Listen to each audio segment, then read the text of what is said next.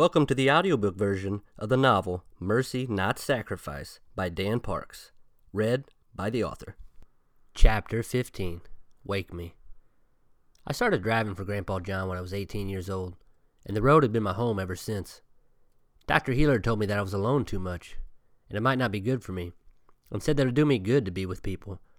But people were unpredictable, and I either loved them or hated them, and I needed to learn why. "You're a people pleaser," said Dr. Healer. "What's that mean?" I asked. "That you like to make other people happy, which on the surface is a good thing, but people pleasers aren't happy with themselves unless they make others happy." I thought back about Lori and my parents and Ian. "What are the symptoms?" I asked. "Mood swings," he responded. "Emotional ups and downs, and a lack of self-confidence. The mood swings come from allowing your personal contentment to be controlled by another person. It's what is called a codependent behavior." I fiddled with my zipper on my jacket and wiped my palms onto the front of my pants. "That sounds like me," I said. "Johnny," Dr. Healer said, "take heart. This is a personal revelation for you. People-pleasing is a passive personality trait. What I'm suggesting will put the ball back in your court. You need to take control of your life again. It's not okay for you to put the responsibility of your happiness on the people in your life. It's your job. The ball is in your hands. This is your shot, Johnny."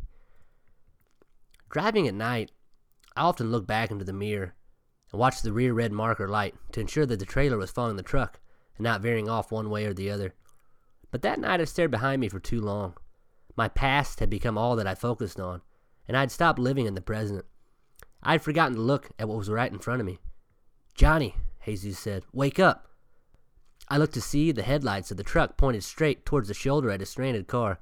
I grabbed the air horn with my left hand for a warning, and with my right, I twisted the steering wheel to the left. But I overcorrected too hard, and the passenger mirror showed what effect the hard turn had on the trailer, and it began to jackknife, angling towards the car.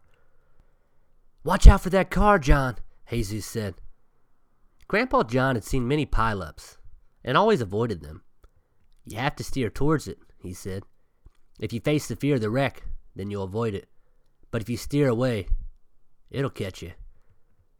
It was my shot, as the steering wheel was in my hands. My eyes faced the wreck, and my heart hoped I'd avoid it. I turned the truck towards the shoulder, and the passenger tire fell off the road and onto the soft gravel surface.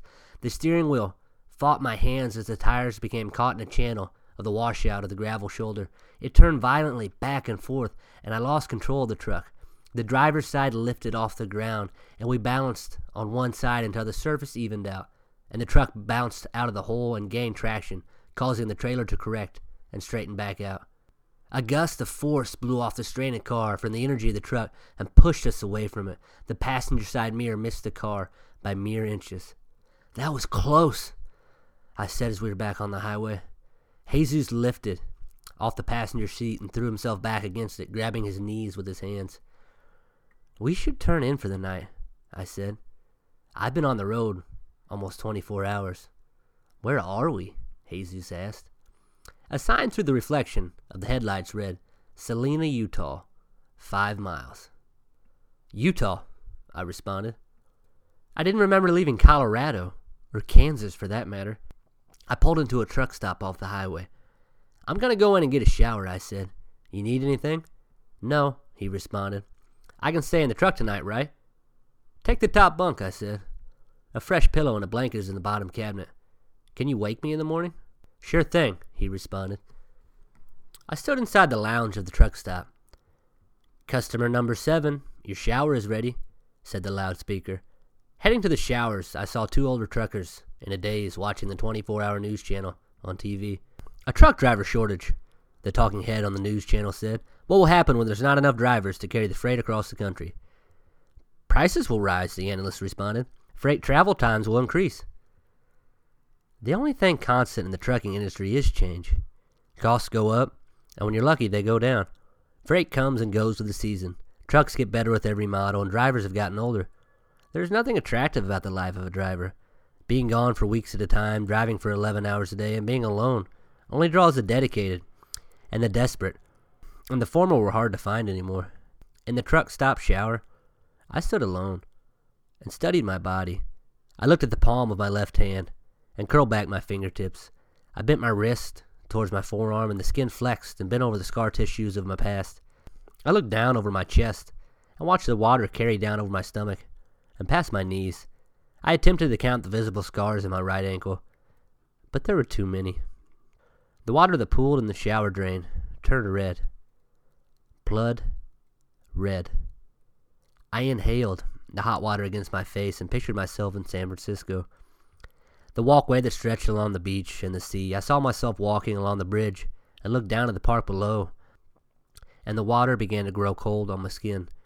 "Hey, buddy," yelled the voice on the other side of the door. "Time's up." Back in the truck, Jesus was fast asleep. In the bottom bunk, I was soon asleep too, but then I heard it. "Johnny." My eyes woke as I said, "Yeah, Jesus, what is it?" "I didn't say anything," he responded. "Go back to sleep." Sometime later, I heard it again. "Johnny." This time it was louder than before. I sat up in the bed and punched the top bunk above me. "What do you need?" I asked. "I'm sleeping," Jesus said. "I didn't call for you." Then it happened once more. "Johnny!" I got up off the bed and stood up and looked Jesus in the eyes. "Why do you keep calling my name?" The double bunk in the sleeper cab of my truck was big enough for one driver by himself, but was hardly enough space for two men. He opened his eyes as his head remained on the small pillow until his feet touched the vinyl-covered wall at the end of the single mattress. He intertwined his fingers together and stretched his hands over his head, and the look of sleep left his face. "You should answer the one who's calling," he said. I slipped my boots onto sockless feet and tucked the laces inside my bare ankles. I stepped out of the truck to a lonely half moon that emitted just enough light for me to be able to see my hands as I reached for a cigarette and placed it in my mouth. I lit it and watched the cherry ember on the end of it turn red as I took my first drag and walked around the driver's side of the truck.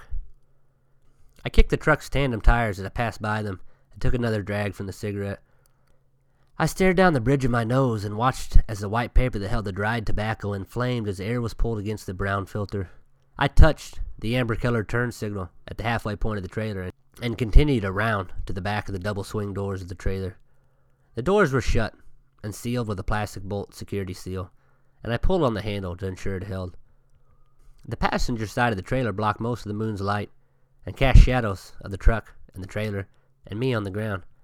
My silhouette was long and dark, and each piece connected together to form a shape that somewhat looked like a body. It was semi-symmetrical and put together as if it stood on its own. If only my actual reflection could have done the same. I kicked the passenger side trailer tandems with my boot and bent down to a squat. I looked inside at the wheel to look for missing or loose lug nuts. On a highway in the east, a common carriers driver had lost a trailer tire after driving for some time with it loose. "For miles," he said, "I felt like something was wrong. It didn't feel right. But instead of stopping to get help or check for what he was doing wrong, he kept going. The outside dual came off first, and it flew past the cab of the truck and off into the ditch. But the inside tire had found a target before it even came off the trailer. The truck and trailer was headed northbound on a 2-lane highway, and a minivan with a mother, a teenage boy, and 2 young girls came southbound towards that second tire. I stood up and walked to the end of the trailer, where it sat on the fifth wheel of the truck. I pulled the cigarette away from my mouth and held it between my index and middle fingers as my thumb rested on the filtered end. Squatting down, I placed it in my mouth and looked underneath to check the coupling connection of the truck and trailer. Years ago, Grandpa John had given a guy a chance. Jeremy had showed up in Gardenstown on a whim and without a past. He claimed to have had years of driving experience out in the West and needed a job. Grandpa John needed the help and put him in the truck on the first day. He left the lot faster than the rest, but had failed to check if the truck's fifth wheel was locked around the kingpin. It was too late for him to realize that he had high-hooked the trailer when he dropped it on the Gardenstown Bridge.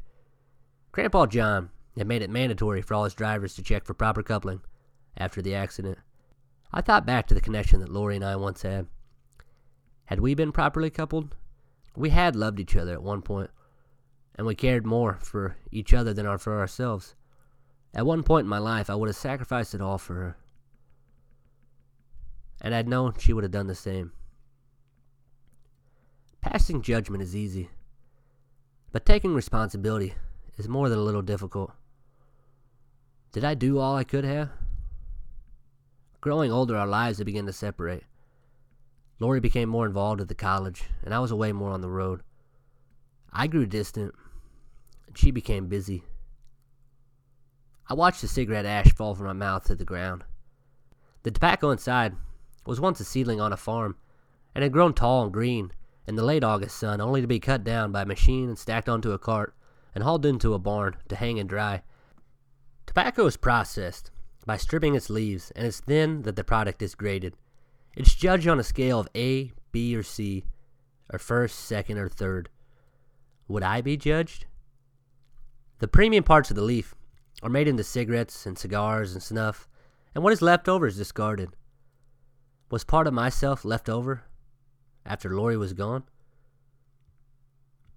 Back at the driver's side door, I looked up at the moon that had once shone down on me, but a cloud had passed in front of it and blocked the sky and its light. The night had become black, and my shadow was gone.